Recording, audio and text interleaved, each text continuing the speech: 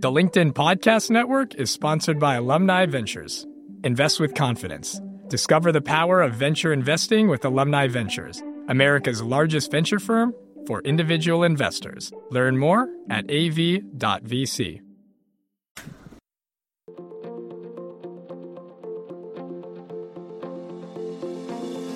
Welcome to the American Negotiation Institute's podcast, where we will teach you the skills you need to get more out of life. And now your host, Kwame Christian. Hello and welcome to another episode of Negotiation for Entrepreneurs. My name is Kwame Christian and I'm a business lawyer, and I am passionate about teaching entrepreneurs like you how to get the most out of your business. Before we get into our interview, I want to remind you about our free giveaway. It is a list of all of the things that are negotiable in your business and your personal life. So I made that so you can try and negotiate and get some better deals on the bills that you're paying. So if you're interested in that, check out the website. It's AmericanNegotiationInstitute.com and then /list to get that list. So it's /LIST. And I have the link to that in the description. And so on to our interview today. I'm really excited about this interview.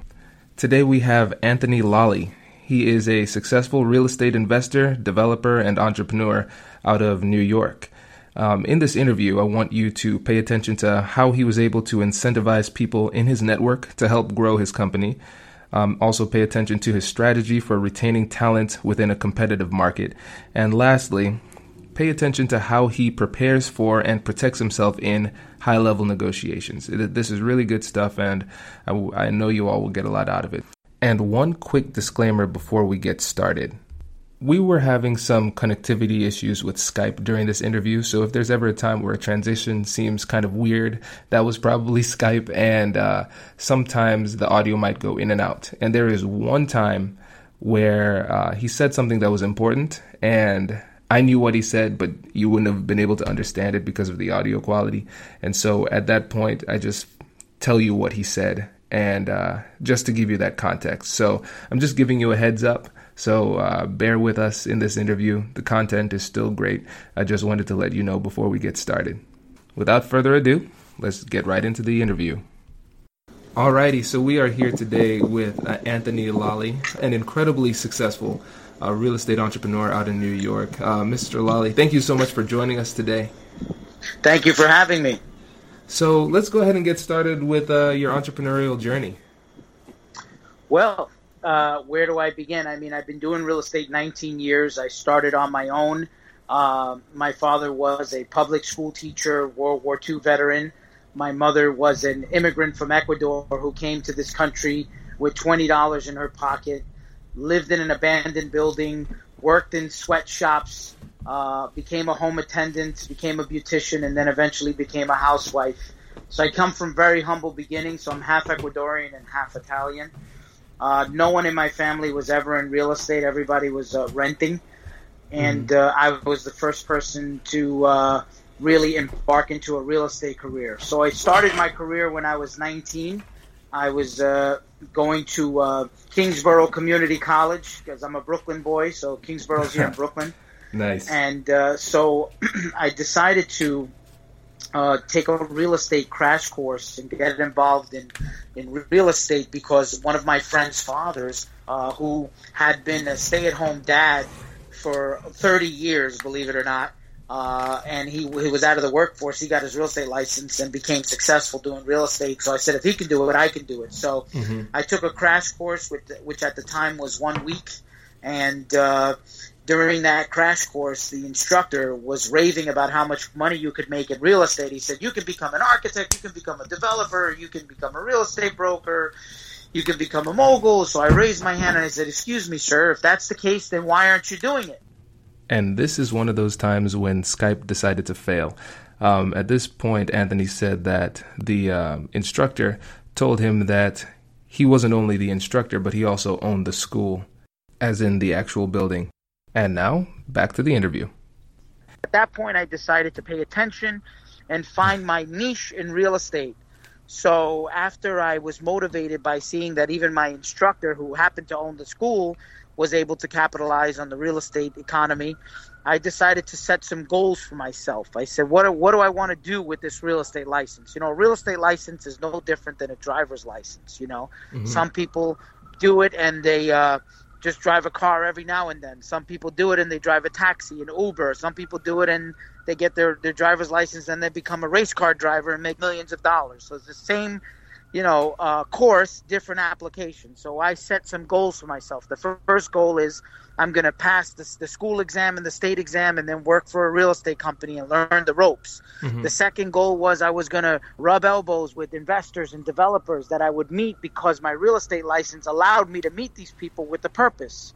And I was going to ask them questions and pick their brains and pick into their network and ask them who their lawyers were, who their insurance brokers were, who their title companies were, the mortgage brokers, and really just dive into their biographies and learn about them and make some friends and get myself connected into the industry. The third thing I said was I was going to work for a top real estate firm and become a top salesperson at the firm.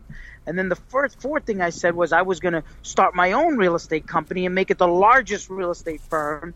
And then I said the fifth thing I said is, well, I'll be darned if I have access to all of this information, all of these people, and I don't own real estate. I'm going to own real estate. I'm going to become a landlord and a developer and manage my own real estate and rent my own real estate. And sure enough, everything that I put my mind to, I did, including starting a real estate school, because I said I'd like to make $1.3 million a year just licensing people to get their real estate license. So sure enough, I started one of the second largest real estate schools in New York, and we licensed over 40,000 people.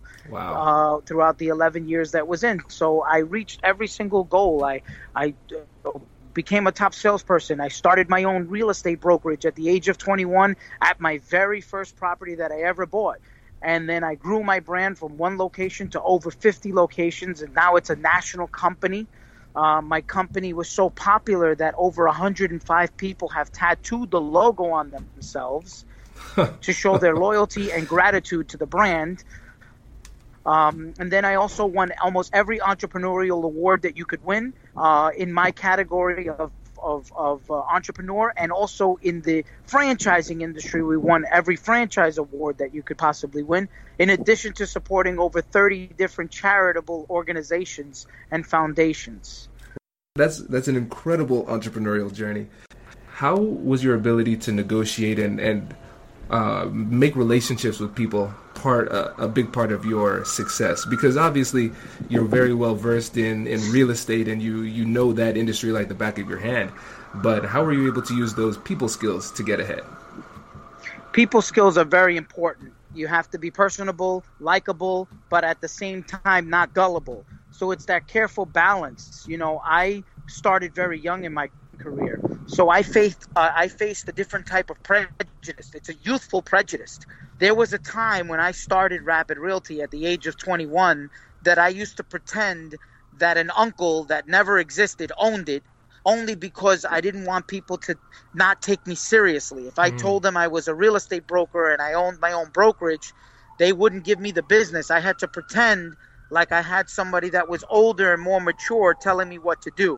So how were you able to balance the being likable and personable with being respected? Because a lot of times people feel like they need to be super stern, and they feel like it needs to be an either or. So how were you able to balance that?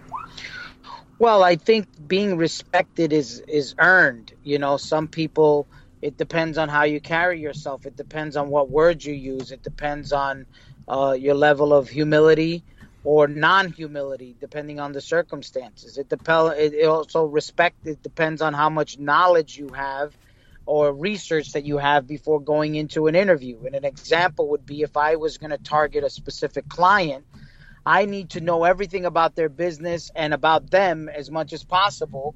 Otherwise, I'm going in cold as just somebody that doesn't want to do my research, just wants to benefit from the business transaction that I'm trying to close. So you get somebody's respect early on by learning all about them, and because people work hard to build whatever they have to then have other people recognize it when they call them, you know? Right. That makes sense. And one of the tips that I always give people when I'm teaching these negotiation courses is when they ask me, how do you protect yourself from being lied to, I say, do your homework. Because if people feel like you don't know, they'll treat you like you don't know. I was listening to your biography, and there was one part that was really interesting to me, because there was a point as you were building Rapid Realty, where some of your employees, your realtors, decided to essentially have a coup and create rival companies. How were you able to persuade those people that were loyal to you to stay? If you're interested in the story behind the business headlines, check out Big Technology Podcast, my weekly show that features in-depth interviews with CEOs, researchers, and reformers in business and technology. Hi, I'm Alex Kantrowitz. I'm a longtime journalist, CNBC contributor, and the host of the show. I empty my Rolodex every Wednesday to bring you awesome episodes, so go check out Big Technology Podcast. It's available on all podcast apps. Would love to have you as a listener. From the minds of visionaries to the desks of disruptors, I'm Lars Schmidt, host of the Redefining Work podcast. Join me each week as we explore the new world of work through the lens of those shaping it. CEOs, HR leaders, investors, and more. Be a part of the conversation that changes everything. Subscribe to Redefining Work today. Well, there was only a small amount of loyal people that stayed. So most people are attracted to a bigger commission incentive, and that was all that people were offering. So all I did was I actually franchised my company as a result of that, because I realized that to some degree, I didn't create a system that allowed people to stay, because the most they could be is a top salesperson. And most people wanted to be me. They wanted to own. So I didn't have that outlet at the time. So I was breeding my own competition. So what I did was learn from that mistake and created a franchise, so now people can own a piece of the brand. Instead of wanting to create their own, they can now have an opportunity to own their own brand. So in other words, I created McDonald's, and this way people don't have to create McDowell's, like Coming to America, McDowell's, I created McDonald's so people can actually own their own McDonald's. So I created Rapid Realty so people could own their own Rapid Realty. Right. That's a phenomenal strategy. And I think that our listeners can definitely take a lot from that, because essentially you just made the deal sweeter.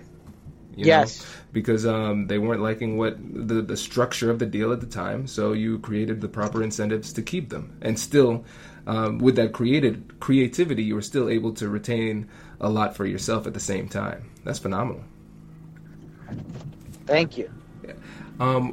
Can you talk a little bit about any interactions you've had with rival companies that you think got you ahead using negotiation skills or any kind of business savvy? Well, I really can't say I had any rivals or competing firms, because when you're in your own lane, there is no traffic. I created a brand and a company that was unique. Whenever there's a gold rush, I wouldn't want to be heading to the gold rush. I would want to provide the pickaxe and the tools to the gold rush miners. So I think out of the box that way. When the iPhone comes out, I don't want to create a competing iPhone. I want to make iPhone covers. Mm-hmm. So I tailored my business to be the world's first real estate rental franchise. I created a rental franchise where, like all the other brands that are out there that you might have heard of, Century 21 or Remax, they're focused more on sales. I focused on rentals, and that's what really grew the company, because when the real estate economy tanked, I actually exploded onto the scene because everybody was renting. Wow. So, but you do also own a lot of properties, is that right? That's correct. I'm an investor, developer, and I buy and hold. I don't sell anything. All I do is I buy and lease out. Okay, perfect. Can you tell us a little bit of your negotiation strategies when it comes to purchasing properties? Well, I take a play right out of Jay-Z's book. Numbers don't lie. I tell them straight up what the numbers are, how much money I'm going to make, and I put in my offer. Sometimes I like to put in a very aggressive offer, especially if the property is overpriced. If you don't ask, you don't know if you're going to get it. So I usually go in very aggressive on my offer. And if I know that no one else is going to buy it, because I understand the marketplace, I sometimes get the property at the price that I want. Mm-hmm. But if I know that the property is priced competitively, then I will buy it at the asking price. The real negotiation is within yourself, because when you're looking at investment property, it all depends on how much money you're going to invest into it, and what your plans are for it is really where you're negotiating with yourself. You have to have the gut instinct in knowing whether or not this marketplace calls for a specific type of design and layout. Right. That's brilliant. And this is a trend that I'm seeing in all of the interviews, and I'm hoping that everybody's catching on to it, is that you need to know the numbers. It's not magic or sleight of hand. If you know the numbers, you can confidently make offers. And if you know the market, you can make offers aggressively. So that's great advice. Listen, there's different ways, right? Like, it depends on the type of investor and the player you are. Like, for example, I always compare it to the casino. If you go to the casino to gamble and you have $100,000 in your pocket, you don't really need to know how much you're losing, because you planned on spending. You have enough money to have fun with. If you go into the casino with $1,000 in your pocket only, you better know where you're at financially in order to keep playing the game. So you have to know your numbers. And the only people that can afford to be sloppy are people that have long money and extra money to be able to make mistakes, to cushion mistakes. But you shouldn't make mistakes on something as simple as math. That's a great point. That's a really great point. Okay, so let's take it back a little bit to when you were growing the company. Uh-huh. Do you have any examples of how you were able to, with your hustle and your connections, make yourself privy to opportunities that weren't available to the public? Yes, I incentivize people to give me tips in exchange for referral commissions and referral fees and profit sharing arrangements. I incentivized everybody around me, and I made sure that they knew what I was interested in, what benefited me. As the owner and CEO of a company, you have employees, and employees want to know how to make the boss happy. Mm-hmm. So, there's other ways to make the boss happy besides great work, which is actually making the boss some money outside of your job description. So I made sure that was a fun thing for them to get involved in. Wow. And right now, how many people work under you? 1,100. Oh my gosh. That's impressive. Yeah. That's impressive.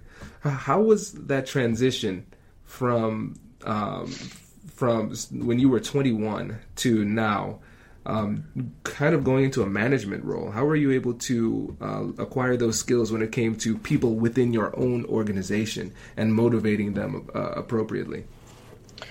Because I didn't need motivation.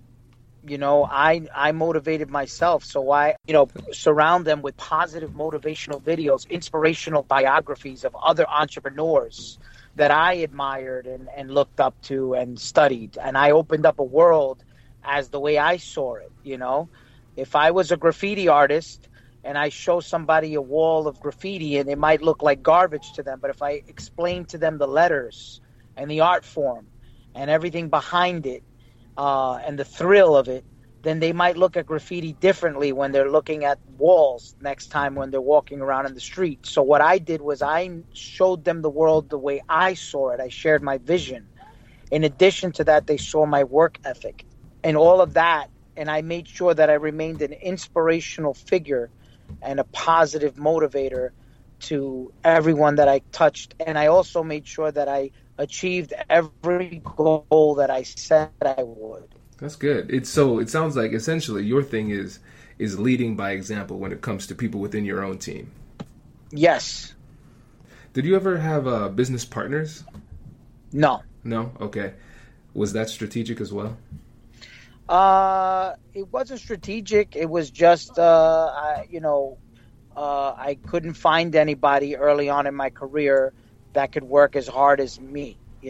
Currently I have the chief operating officer of my company who works just as hard, if not harder. But that was a decade-long relationship that took to develop, and now we're basically on the same pace. Mm-hmm. So, but that's that's like the Hope Diamond. You don't find that anywhere. Right. Yeah, the reason I ask is because a lot of entrepreneurs, when they're starting off, they start off with partners, and then they discover that later on they weren't equally yoked, as they say. The partners weren't on the same page, and then it causes problems in the business. It's the blind leading the blind. So it's like having somebody that doesn't know how to ice skate holding hands with somebody else that doesn't know how to ice skate. It doesn't make any sense. You're both going to fall, or you're going to bring each other down. That's a great point, because I'm terrible at ice skating, and I always take everybody down around me. So I can definitely relate to that example. If you could synthesize your entire negotiating philosophy, how would you do that? What would you say your negotiation philosophy is? My negotiation philosophy is real simple. I say, what's in it for them?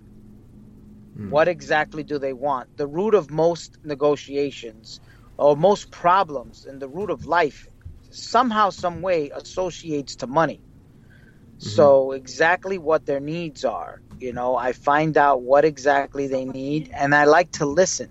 Early on in my career, I was very talkative and I wouldn't listen because I needed to prove a point that I knew what I was talking about.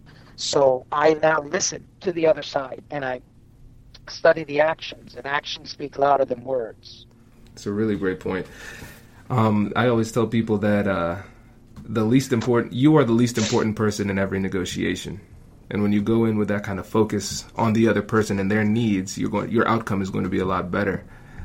I mean, there's different strategies. There's a sympathetic strategy. Some people, they say, well, I need X amount of dollars because I have to use that money to do X. So, you can't draw blood from a rock either. So, like in a case in point is I'm looking to sell my property for, $3 million because the next property I'm buying is $4 million.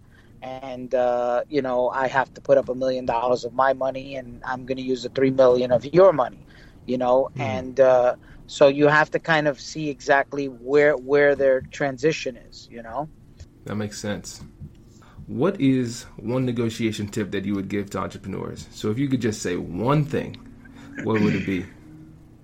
Well, negotiations, it's like the UFC, mixed martial arts. There's no rules, and anything could happen, and a deal could die. Your opponent could die just like Kimbo Slice died the other day out of nowhere. Right. So, there is no rules to negotiation. There's no strategy, that's the main thing. You need to know that a negotiation is like a mixed martial art fight. It could be a kick. It could be a punch. It could be, a pulled hamstring that could make you win. You never know. What you need to do is know every single art form so you're prepared. So you have to study and study different negotiation tactics. And you have to understudy your opponent and figure out their strengths and figure out their weaknesses and figure out what makes them tick. And, I can't say it's centered around one. I think the one main thing is to expect the unexpected. This way you're never surprised. I like that. Yeah, that's it. As I think about it more, it just it sinks in deeper. Because there are a lot of people who read books like Getting to Yes, which is a phenomenal starter book for people who want to get into negotiations. But it kind of paints a flowery picture of what negotiations are. It's kind of like the gold standard. If everybody's on the same page, those niceties work. But sometimes you need to be ready to roll in the mud a little bit. you need to be familiar. Yeah. Absolutely. And the main thing I would tell them, I have a book coming out in July, which I'll send you an autographed copy. Oh, thank you. The book is called The Heart of the Deal. And every deal has a nucleus. Every deal has the root and the heart. So in this book, I put some of the best negotiation tactics in business, in franchising, in real estate, in life, in managing employees, and managing people, and inspirational. So I titled it The Heart of the Deal. So it'll be coming out in July, and then, of course, I'll send you a copy, and people can go to the website. It'll be official in July. Thank you. Wow, that's phenomenal. And I for obvious reasons, I love the title. And, yes. And for people who don't get the title, Donald Trump wrote a book called The Art of the Deal, and it was a best-selling negotiation book. But I am looking forward to this one too. Well, this one has a little more heart. This has a little more sincerity. So I do business a lot with heart, and it takes a lot of heart to be successful. And this book has a different approach to success. That's great. Yeah, we'd love to have you on again if you're free. Like once that goes live, that launches. If we can do anything to help you promote. Oh, absolutely. Yeah, I do a lot of press and media. I do CNN, ABC, Fox. And I do all sorts of media, big and small, because I love the audiences. You know, everybody has a different audience. Everybody has a different mindset. And I love to definitely be back on. I appreciate it. Thank you again for being here. We appreciate your insight, and best of luck with this book. Hey, thank you. Thank you. I hope you enjoyed that podcast, and I am very excited to tell you we have our very first listener mail section. And so we have a letter today from Carmen, and she says, "Hi, Kwame. I've been listening to your podcasts, and I must thank you for the information you've been sharing with me. I never really saw the need for negotiation skills because just the thought of it made me feel uncomfortable. And you could probably guess why. I was that person who was afraid to ask, afraid of being told no, and afraid of rejection. Thank you so much for being persistent and for following your passion to help people by teaching them the art of negotiation, because you've surely helped me.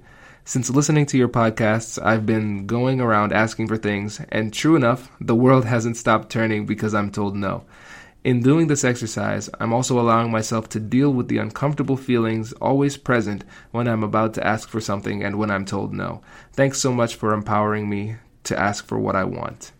And so this really made my day. And then she actually called me and said that one of the things that she asked for was she asked her CEO whether or not they could bring me in as a negotiation consultant. And the CEO said yes. So opportunities everywhere. So if ever you feel afraid to ask for something that you want, just remember this story and go get it. You never know. And the worst thing that can happen is you're told no. And even if you're told no, you're going to be stronger for the next time that you need to ask for something that you want. So Carmen, thank you very much for this kind note. And I'm really glad to hear that things are turning around for you. So if there is anybody else out there that has a success story, please let me know. Well, I want to share it. So maybe we'll even hear you in the listener mail section. And it's not only for me. Your stories encourage the other listeners to go out there and actually use these techniques themselves. So if you have success, don't keep it to yourself. Let us all know. And I also want to give a shout out to Christy Charles, who is the one who connected my producer, Kobe, to Anthony Lawley. And so we had a great time on this interview. He had a lot of great insights. So Christy, thank you. Shout out to you in Cincinnati. So if you want to send me some love or some advice, some feedback, please shoot me an email. My email address is kwame@AmericanNegotiationInstitute.com. And or send us something on our Facebook page, or like, subscribe, and share on iTunes. But until then, keep on negotiating, and I hope you guys have a great week. I'll catch you later.